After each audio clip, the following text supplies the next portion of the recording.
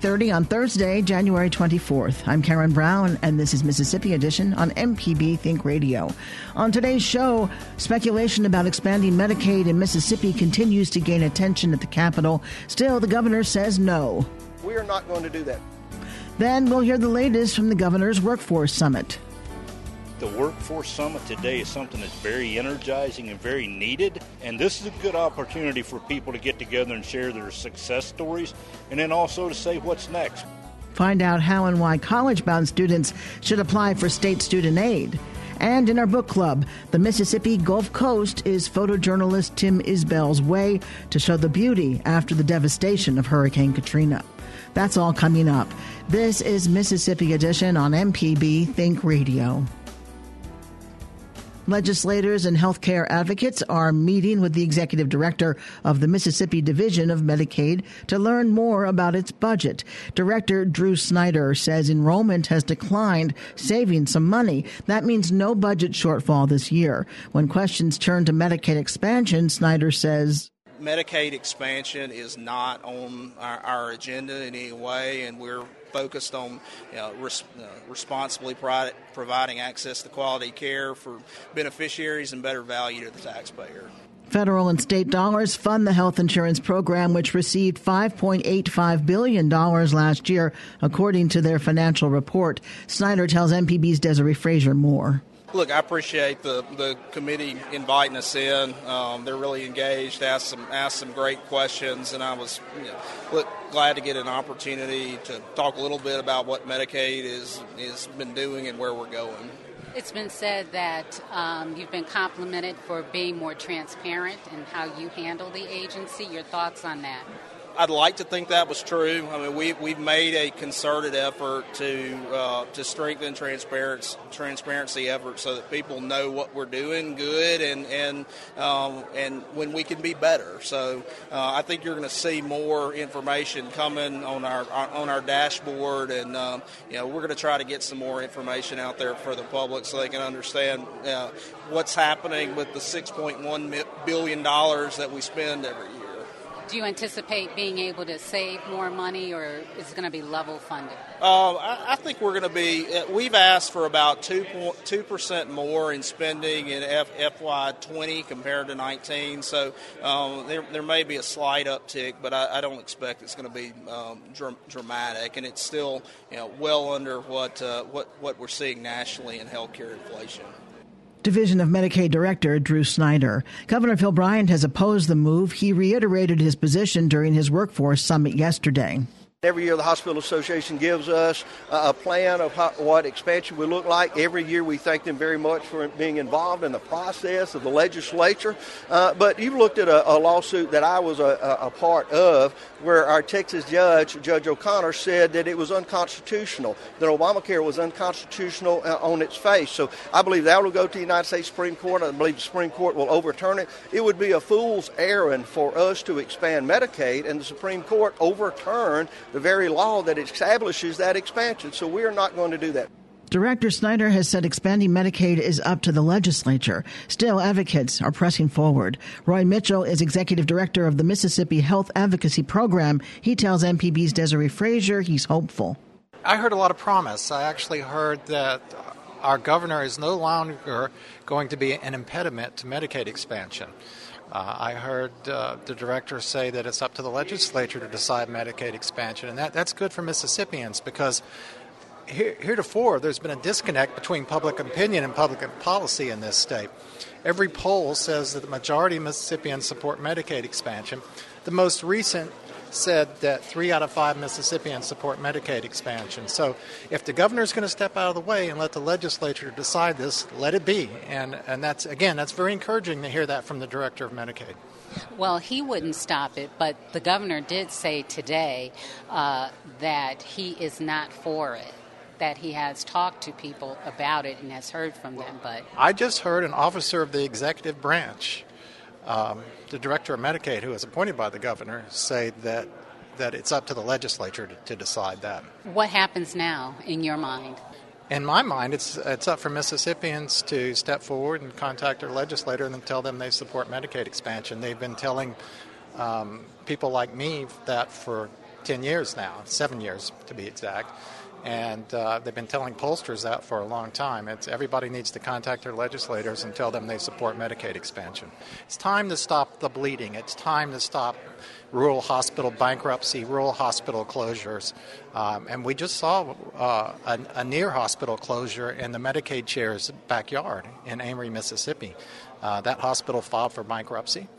And I dare say if Medicaid had been expanded, that hospital would not have found itself in that financial situation. What about the ruling that it's unconstitutional, even though it hasn't been dismantled? I mean, does that suggest that there's going to be some problems ahead? There's been a lot of court challenges on a lot of issues related to the ACA, and the ACA is still here, and it's still benefiting a lot of people. We've heard the sky is falling for a long time on the ACA, and it just hasn't come to fruition. MHAP Executive Director Roy Mitchell with MPB's Desiree Frazier. Medicaid Director Drew Snyder says they are working on helping some of the state's rural hospitals. We're a very rural state. We've been having a lot of conversations about what we can do to help our rural hospitals prosper and continue to be anchors for their community. And I think that's something that with some payment methodology efforts that we're looking at, and hopefully we'll continue to have some conversations there. About 24% of Mississippi's nearly 3 million residents are enrolled in Medicaid. Though Governor Bryant is not in support of Medicaid expansion, he is promoting workforce development across the state.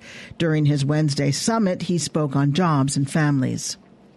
We've got almost 45,000 job openings in the state of Mississippi. We need to fill those. So the companies and corporations that are in this room today, over 700 represented here, are the Human Resources Director. They are the people that can go out. They know where our skilled workforce is at, or how we can get them back into a workforce training program and get these 45,000 jobs filled. One thing we keep hearing is about the low participation rate. How do you get people up and moving? And we do have a sedentary population where some may be ill or dealing with. It is. I think you have to start looking at non-traditional ways of doing that. We talked today about child care, how we can make sure that we've got women who are looking for a job, but they can't find a place to put their children. Number one reason that women aren't working now is child care. So we spend about $98 million a year on that. We've got to put a learning component in those daycare centers so those children are learning those soft skills that they need, like conflict resolution and teamwork, and so they will be the workforce of the future. At the same time, helping that mom find a training program, help her find a job, help her put that child on the SNAPS program if necessary. So it is a continuum of helping the entire family, starting with that job. Governor Phil Bryant.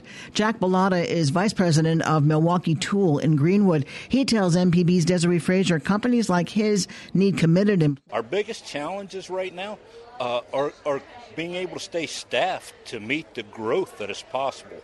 Business is extremely good, and we're looking for people that want to come to Milwaukee Tool, build a career, and grow there. We've got, great starter jobs for people that are just getting started in their role in life, but what they need to understand is the opportunity there to grow. We're promoting people from within, and, who starts today could be, a high-level manager 8-10 years down the road from now. So we need people to make that investment. We're willing to make the investment in them. We need the same in return. How's the salaries? Have you been able to pinpoint why people don't stay? I think one of the biggest reasons right now when people start an entry-level job is I think overall we're doing a poor job educating the youth in what insurance benefits mean, what's the value of a 401k and those kind of things, because people don't understand what all they're getting that they can't actually touch. And I think that's one thing we need to continue to do better in educating people. So when they come out of high school and they go to a place to look for employment, they should be asking, what's your insurance coverage like? What about 401k? Because when you provide those kind of things, it's a significant cost to the company, huge benefit to the employee. But if they don't understand what they should be getting or what they are getting, it's easy to leave it. If they can't touch it, it doesn't seem real. But it is real. Milwaukee Tool Vice President Jack Bellotta with our Desiree Frazier. To see our team's updates throughout the day, follow MPB News on Twitter. Coming up, find out how and why college-bound students should apply for state student aid. This is Mississippi Edition on MPB Think Radio.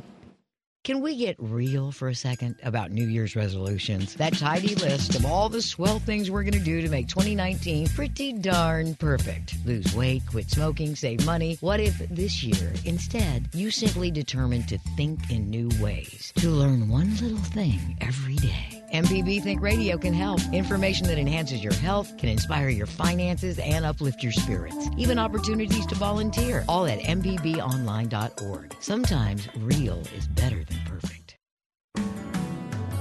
This is Mississippi Edition on MPB Think Radio. I'm Karen Brown.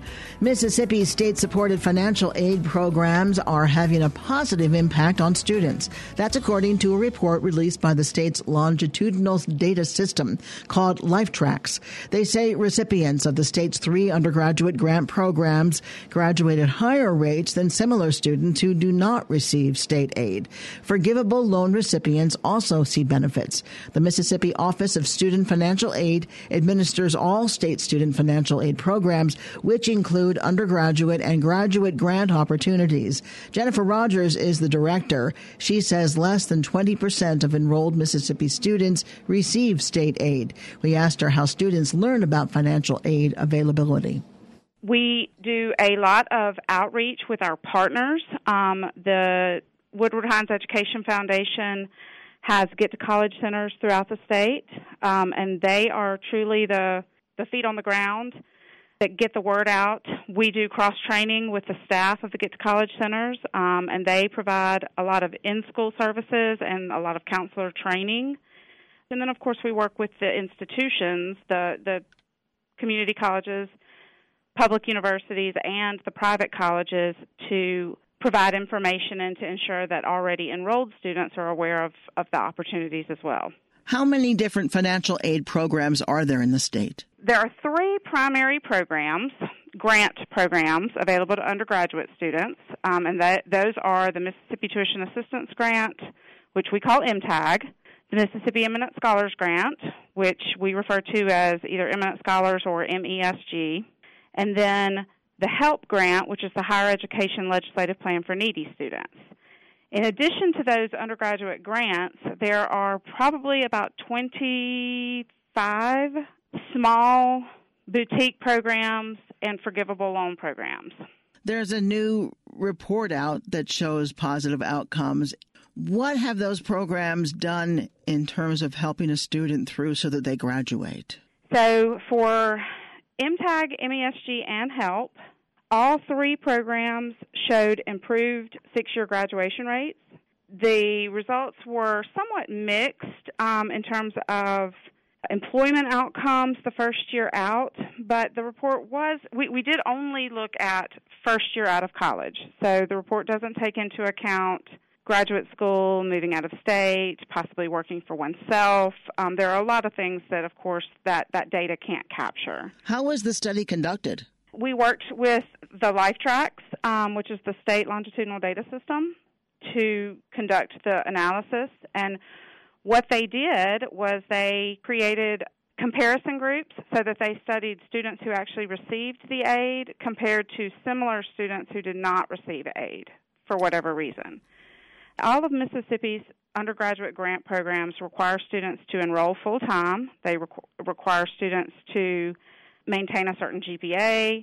For some of them, there are heightened academic requirements to get the aid in the first place. So MTAG is simply a residency grant. If you are a Mississippi resident and you score at least a 15 on the ACT and a 2.5 high school GPA and you enroll full-time in college, you can receive MTAG. The HELP grant is the state's only program that is available to students with financial need. So the HELP grant requires a 20 on the ACT, a 2.5 high school GPA, a specific core curriculum in high school, and the student has to come from a family that makes below a certain income threshold. And then the Eminent Scholars Grant is for high-achieving high school students, 29 or better on the ACT, 3.5 high school GPA. The student also has to enroll full-time. So each of our grant programs has different eligibility requirements, And so when we were conducting the study, we were trying to isolate the impact of the aid. What does the aid do to help students complete? So we were only comparing recipients of the aid to students who were similar in terms of their demographic makeup, their academic preparation coming into school, whether or not they were enrolled full-time, those sorts of things. You mentioned forgivable loans, which made my ears perk up, and I'm sure others. What does that mean exactly? Okay, a forgivable loan is a loan.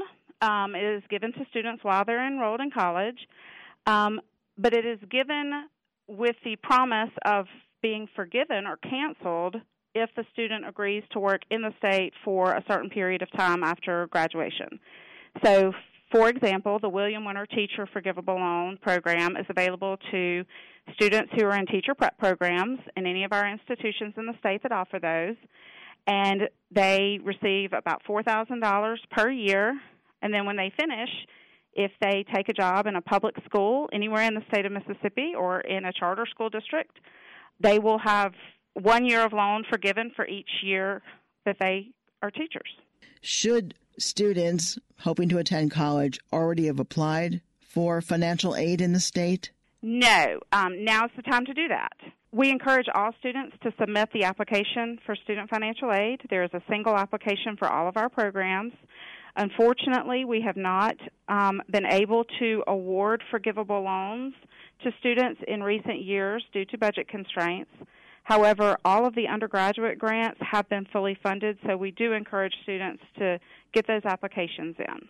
The federal financial aid form and the state financial aid application both opened on October 1 for students who will be attending for the 2019-20 academic year. So seniors in high school now can start applying for financial aid now, along with their admissions applications. They have until March 31st to submit an application for the HELP grant, and they have until September 15th to submit an application for MTAG and MESG. So they don't have to have chosen their school already? No, they do not. They have time to make that decision. Jennifer Rogers is the director of Mississippi Office of Student Financial Aid. Jennifer, thank you very much. You're welcome. Each year, the Mississippi legislature appropriates nearly $40 million for support of the state's student financial aid programs. Public, private, 2-year and 4-year college students in Mississippi may be eligible for state aid. Learn more by visiting msfinancialaid.org. Coming up in our book club, the Mississippi Gulf Coast is photojournalist Tim Isbell's way to show the beauty after the devastation of Hurricane Katrina. This is Mississippi Edition on MPB Think Radio. Whether traveling through Oxford or Tupelo, stuck in traffic in Jackson or Meridian, or cruising along the coast in Biloxi or Ocean Springs, MPB goes with listeners wherever they go. Your company's message can go along too. Go to mpbonline.org/underwriting to find out how. This is Mississippi Edition on MPB Think Radio. I'm Karen Brown. When some people think of the Mississippi Gulf Coast, they remember the devastation of Hurricane Katrina. That's certainly the case with Tim Isbell. As a longtime photojournalist with the Sun-Herald in Biloxi, he took photo after photo of the coast in crisis. For that reason, Isbell released his new book, The Mississippi Gulf Coast. He says it was his mission to show off the beauty of the coast while keeping in mind what happened there in the summer of 2005. I've always said the camera was my shield. As long as it was in front of my face, I felt like I could shoot just about anything. And to an extent, I went through my career that way, but there was always times where, the subject matter just got to you.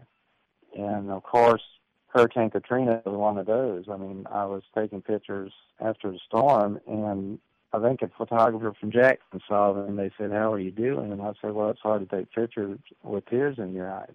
And that was Katrina, that I could never, just about any assignment would get to me, because at that point in my life, the Mississippi Gulf Coast was my home.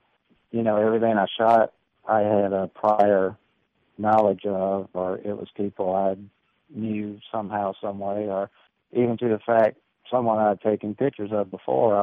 I've joked that I worked at the Sun-Herald so long that I probably took pictures of most of the people who lived here. And it wasn't just getting the picture, it was you were living that. You're always taught as a photojournalist that you sort of get close to the subject matter and all that, and you sort of experience the way of every assignment, but Katrina was so much more intense that was a very hard period to take pictures. If someone has not been to the Mississippi Gulf Coast, they can find it in this book. They can live vicariously on the Gulf Coast by reading this book, looking at the photos, because it really seems that comprehensive. Tell us how long this book was in the making. It was probably about a decade, because it grew out of Katrina. I was taking pictures of just the misery down here, and I made the promise to myself that one day I would do a book that showed the beautiful Mississippi Gulf Coast, not the destroyed Mississippi Gulf Coast. So it was a long process, but it was, initial thought was, how can we ever recover? And that thought became, yes, we will recover.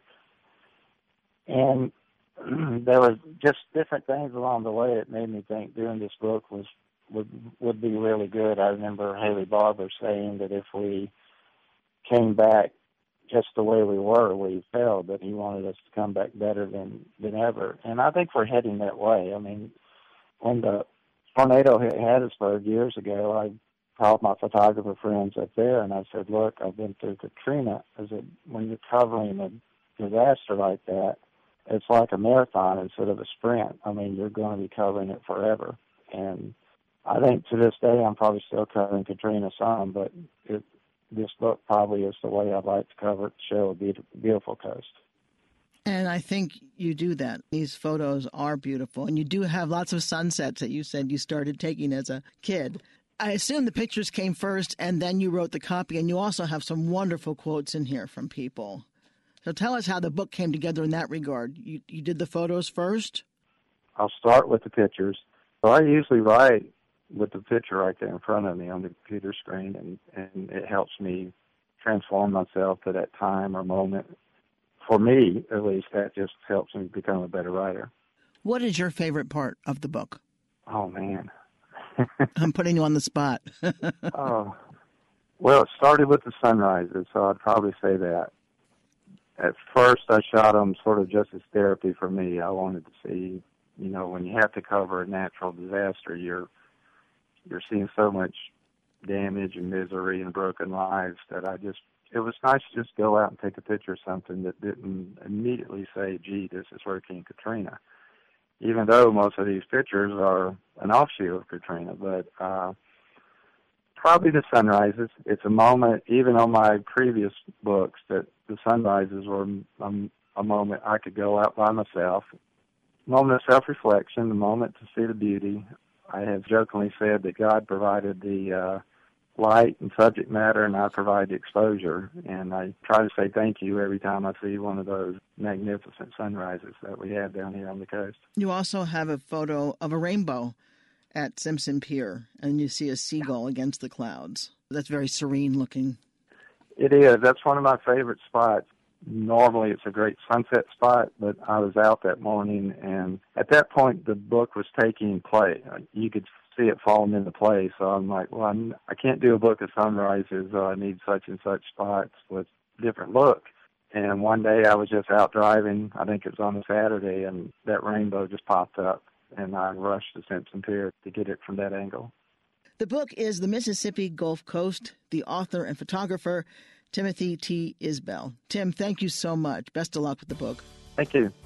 Stay tuned to MPB Think Radio for a full slate of Mississippi-based programs all morning long. Coming up at 9 o'clock, it's Creature Comforts. Then at 10 o'clock, it's MPB's all-new show, AutoCorrect. And at 11, stay tuned for Southern Remedy Kids and Teens. We want to hear from you. Let us know what you think about a story, or send us a news tip by visiting MPB News on Facebook and Twitter. I'm Karen Brown. Join us again tomorrow morning at 8:30 for the next Mississippi edition, only on MPB Think Radio.